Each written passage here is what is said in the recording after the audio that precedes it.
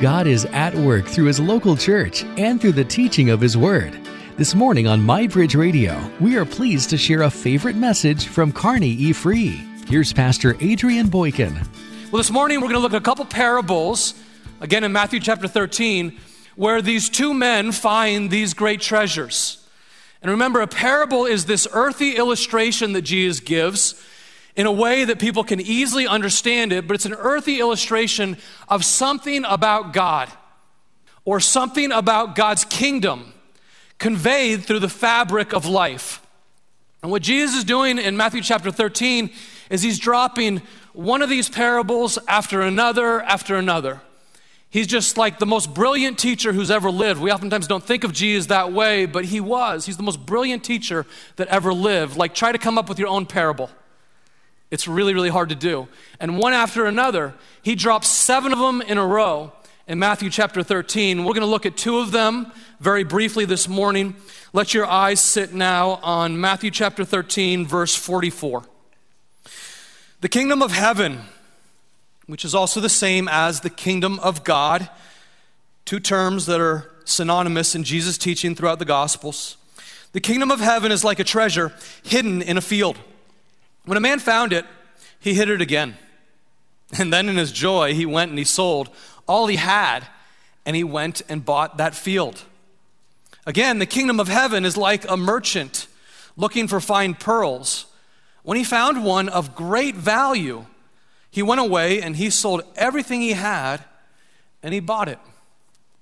And these 2 parables both have basically the same point. They're simple and easy to understand. In essence, it's this: these 2 men, the merchant and the excavator, they find great treasures, and they recognize that these treasures are far more valuable than anything they had before, and so they sell other things they have so that they can get these treasures. They find great joy in these treasures, and so they willingly are able to sacrifice, willing to sacrifice other things to get them. Now, these parables deserve a little bit of context because it's a very different context in the first century than it is for us. You might be asking, why would they find treasures in a field? Well, in the ancient world, in the first century world, there were no banks, at least as we think of them today. And so a very common practice was families would take their gold or their finest treasures, and they would bury them a couple feet underneath the surface of the ground. And especially so if there's any conflict between one's own village and another village or another tribe. And perhaps the conflict bubbles up to the surface, and as another army is approaching, the first thing that family would do is hide their treasure in a field where only they know where that treasure is, in the hopes that perhaps they would survive that invasion, and even if they lose their house, they can come back and they can still get their treasure. What frequently happened is a village would be razed to the ground, and then someone else would come upon that land, and they wouldn't know. They wouldn't realize that right underneath their feet was a golden treasure. And this also is a parable for us with respect to the kingdom of God. Oftentimes, the reality of the kingdom of God amongst us, the reality of the kingdom of the heavens that has come down in Jesus Christ, is right amongst us, and frequently we don't even notice it, right? It's at our feet, it's at our fingertips, but oftentimes we're so mired in the stuff of this world that we don't even notice it. It goes overlooked. And so you'd imagine today, maybe a traveler is walking through the open fields of Egypt, and as he finds a nice plot of land to put up his tent for the evening, after a long day's journey, he starts to dig. And he gets a couple feet underneath the surface, and as he gets a couple of feet down there, his shovel hits a box. As it hits that wood, he decides to dig a little bit more. And eventually he pulls this box up and he opens it up and he realizes inside is this treasure of an unclaimed Powerball ticket that goes for a $1 billion Powerball prize. What does he do? Okay, this is what Jesus is appealing to. He's just appealing to like kind of basic human nature.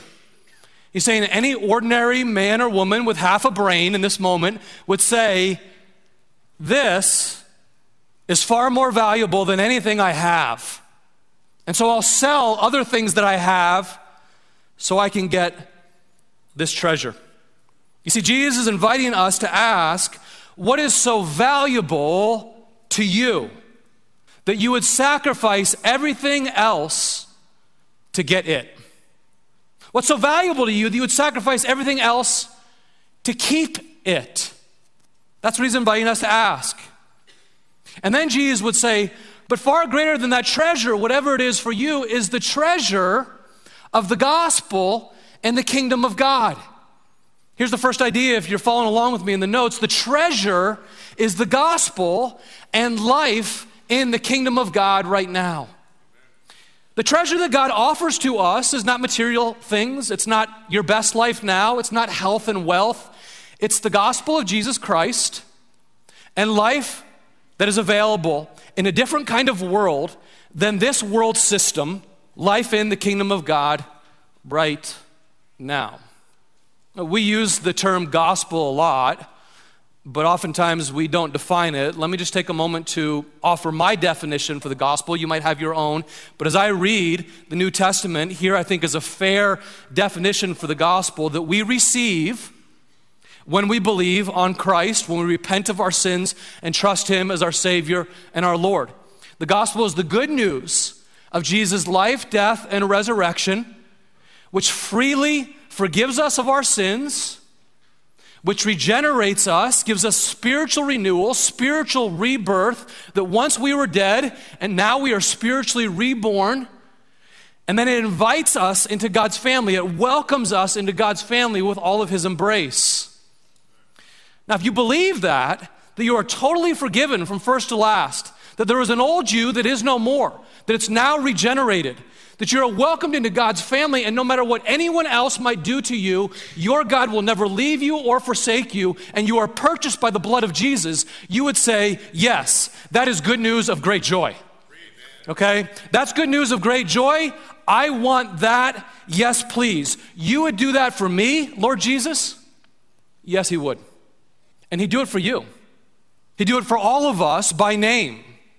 That's the reason that Jesus went to the cross, to invite us to this gospel truth, and with it, life in the kingdom of God.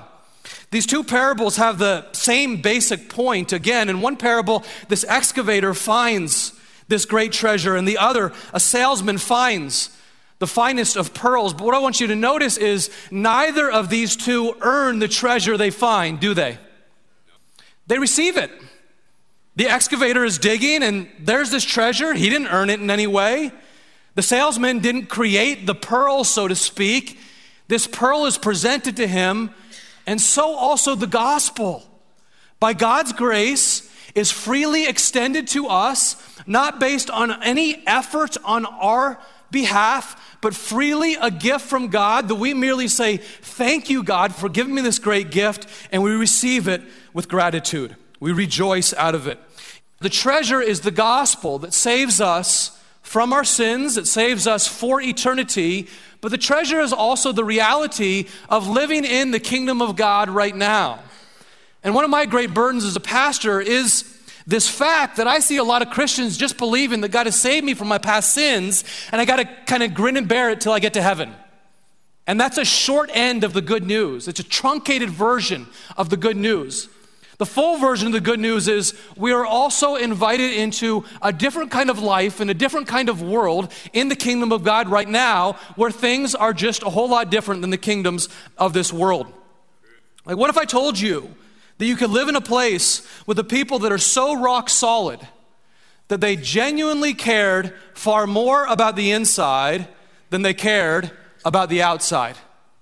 What if I told you that you're invited into a place with a people who didn't judge on the basis of externals, but instead they offered good news to people who are beat down and brokenhearted, and they never discriminated? What if I told you you're invited to a people who showed no favoritism between rich and poor or any other group?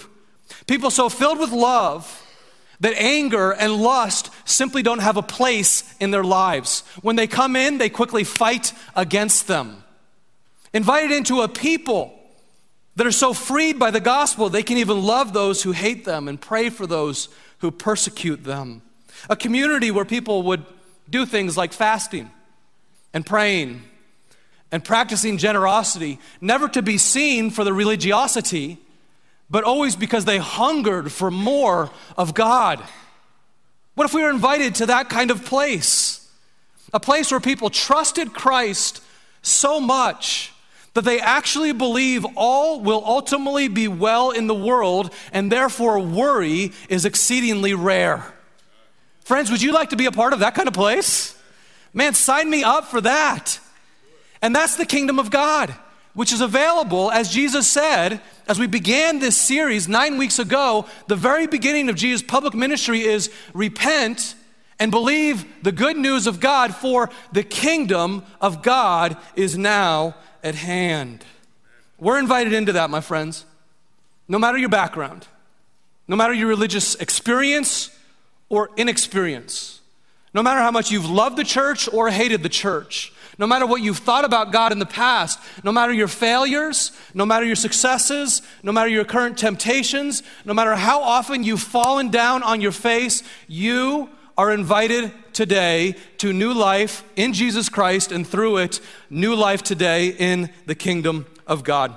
And what Jesus is saying is that when we find that treasure, when you get that treasure into you, then nothing else compares to that. Nothing else compares. I've had a lot of other treasures in this world. I've been fortunate to live a rather charmed life. Nothing compares to this. Please hear me. The result of finding the treasure is joy. We're intended to live in a joyful kingdom. We may not experience joy all the time, but God intends us to experience His joy.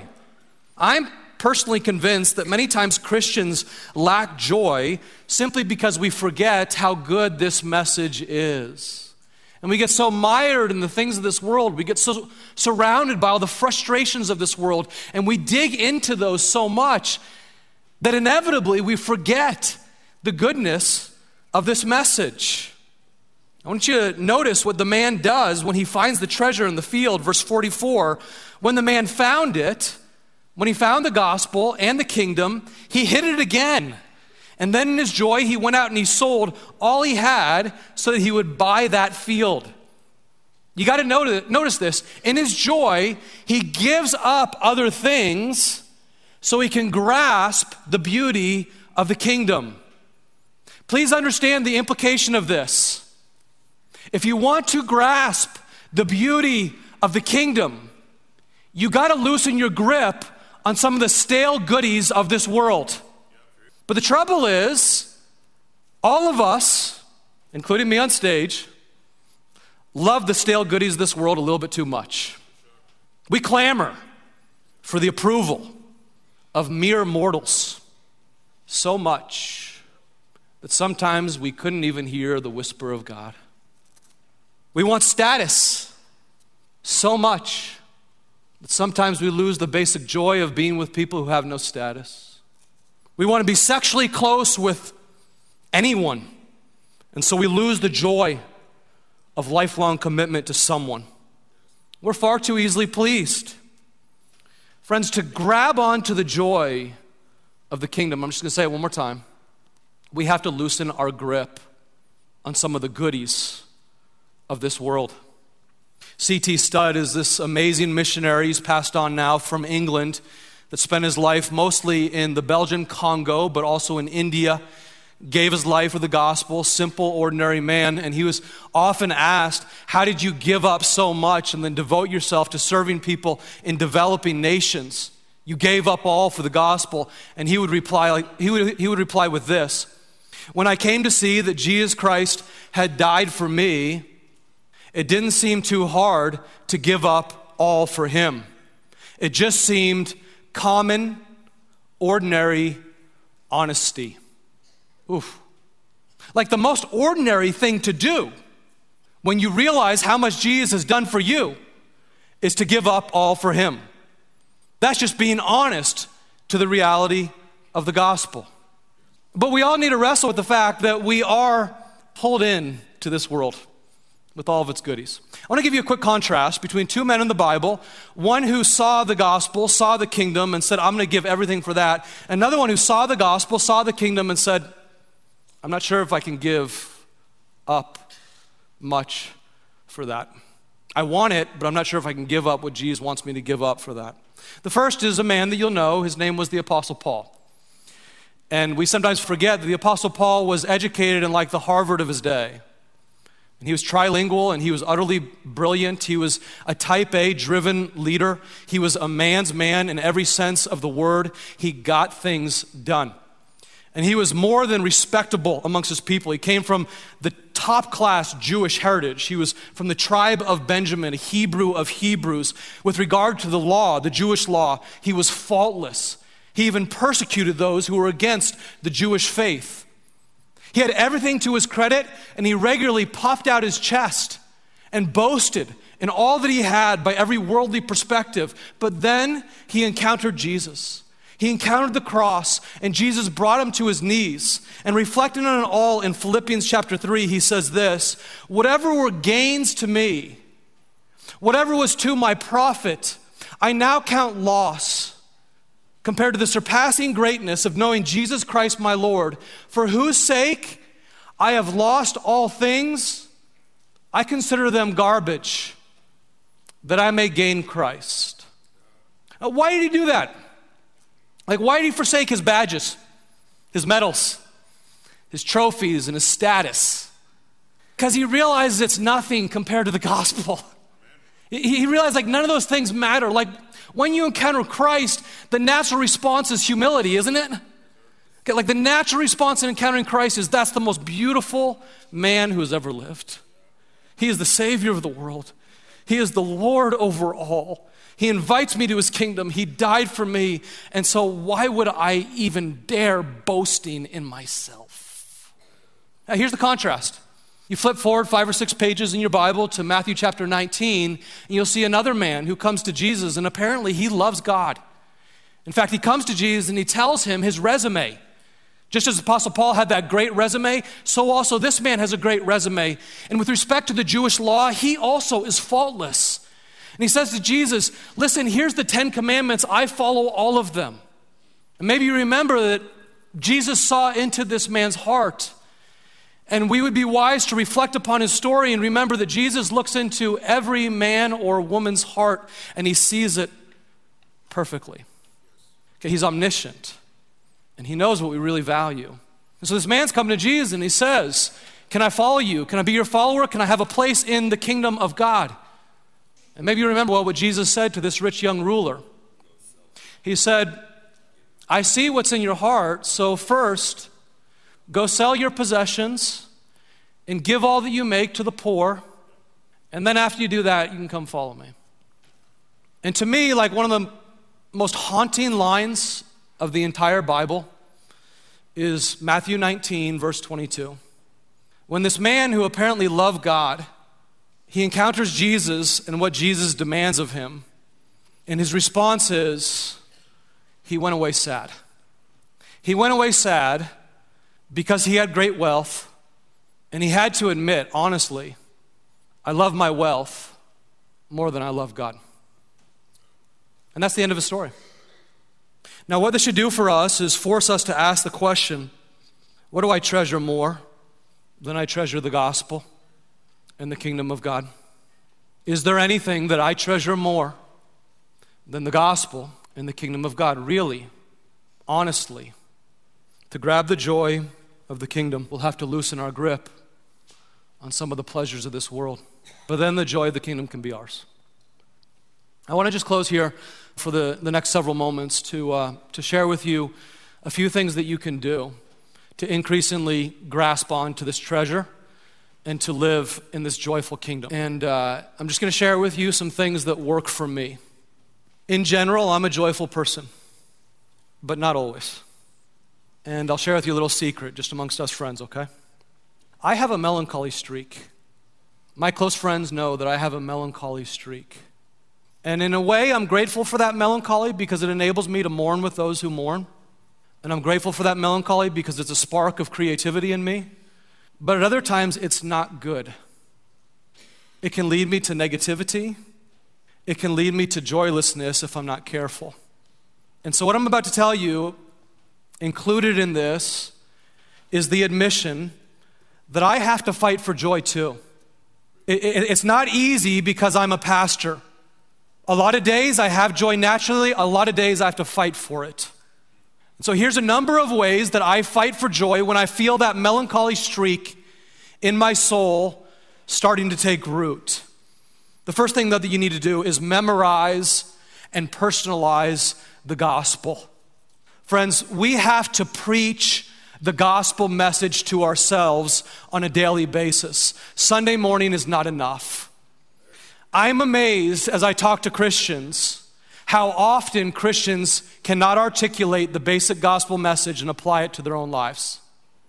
You want to memorize and personalize the gospel with your name on it. So it's the perfect life, death, and resurrection of Jesus Christ. He died for me to forgive Adrian by name, to regenerate me, to give me new life, to give me welcome into God's family with all of his embrace. And if God is for me, who can be against me? And because he'll never leave me or never forsake me, I can make it through the deep trials that are endemic to being in this world. You got to memorize and personalize the gospel for your own life. Second, personalize a favorite verse or two. Take a favorite verse or two. I talk a lot about memorizing scripture, but maybe even more powerful than that is putting your name into scripture. So Ephesians 3, verses 17 and 18 are two for me. They say this: I pray that you, Adrian, being rooted and established in God's love, may have power to know how high and how deep and how long and how wide is the love of God for you, which surpasses all knowledge, that you would have power to know that, Adrian. And then I just pray through that. And this reminds me that the scriptures are true for me. The basic gospel message and the beauty of God's love is true for me. Here's something else that you can do. You can read the Gospels and just take note of how joyful and warm Jesus was, even as he was constantly interrupted. You like being interrupted? Okay, me neither. But Jesus was warm and joyful even in the midst of it. Repent of sin daily. Sin brings pleasure, but sin prevents joy. So repent of your sin daily. Likewise, resist the devil, crucify the flesh, stop loving the world. Stop loving the world. Fast regularly. And when you fast from things that you love, what it does is it creates a vacuum for the things of God to come in and fill those vacuums. Your heart for God, your hunger for God can grow as you fast from things that you love in this world. You want to make the decision to win the battle for your thoughts each and every morning. If you struggle with sadness, if you struggle with anxiety, if you struggle with melancholy, as I sometimes do, you have to make the decision to win the battle for your thoughts each morning. When I have melancholy, here's what I do. I wake up and I put my feet on the side of the bed, or else I just fall to my knees and I put my hand on my heart and I feel my heart beat. And if it's not beating, I call 911. Okay, I don't pray at that moment, I just call 911. But if it's beating, I say, thank you, God, for another day. Thank you, Lord, that you chose to wake me up again. Thank you, Lord, for another day. I receive this day from you, and I give this day back to you. And I dwell on that for a few moments, and then I move forward. Then what I'll oftentimes do is I'll take out my prayer journal, and I'll write 5 simple things that I'm grateful for. I practice gratitude, write down 5 simple things that you're grateful for in the morning. From there, I take up my Bible and I do a short time of Bible devotion. Maybe you have a devotional, that's fine. Devotion and prayer before phone. Make that a daily habit. Devotion and prayer before phone. That is winning the battle for your mind. While you're doing that, watch less TV, ingest much less social media, much less internet throughout the day. Why is that? Because most of it is negative, and it also fuels our covetousness, our comparison. What do advertisers want to do? They want to make you believe you need stuff that you don't yet have. So they create this comparison in the soul. And what is comparison? It's a thief of joy. This is part of how you win your thoughts, is say, less TV, less screen time, more God, more time in nature, more time in God's creation. You breathe in God's creation, you stand in the beauty that He's made, that produces joy. Here's a few others. Encourage someone else. This gets you out of yourself. Serve someone else. This gets you out of yourself. Give your money to someone else. This gets you out of yourself. Share the gospel with someone else. It's still the hope of the world, and it gets you out of yourself. Smile at people. Smiling is a natural drug for our brain. It lights up our brain in a good way. You know, the power of smiling is this. If you give a smile, what's coming back at you? A smile. You reap what you sow. If you give a frown, what's coming back at you? Okay, you reap what you sow.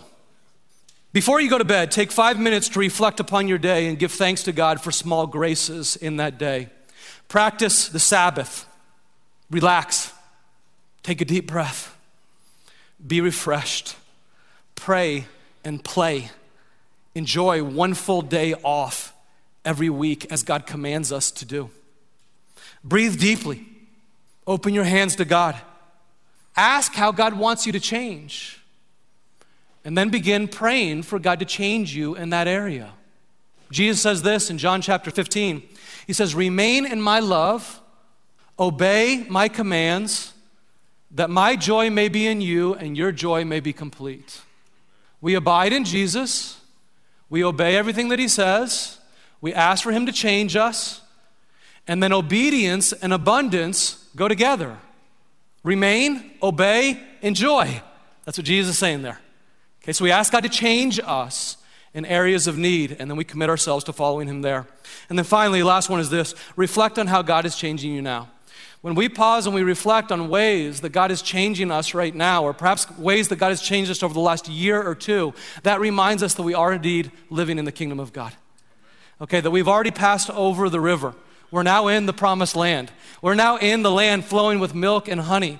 And in that land that's flowing with milk and honey, we are in the kingdom of God. And in the kingdom of God, right in the middle of us is the Holy Spirit. And as the Holy Spirit dwells in us, he's the vine, okay? Jesus is the vine. And from that vine comes these branches. And out of these branches can be these beautiful clusters of joy.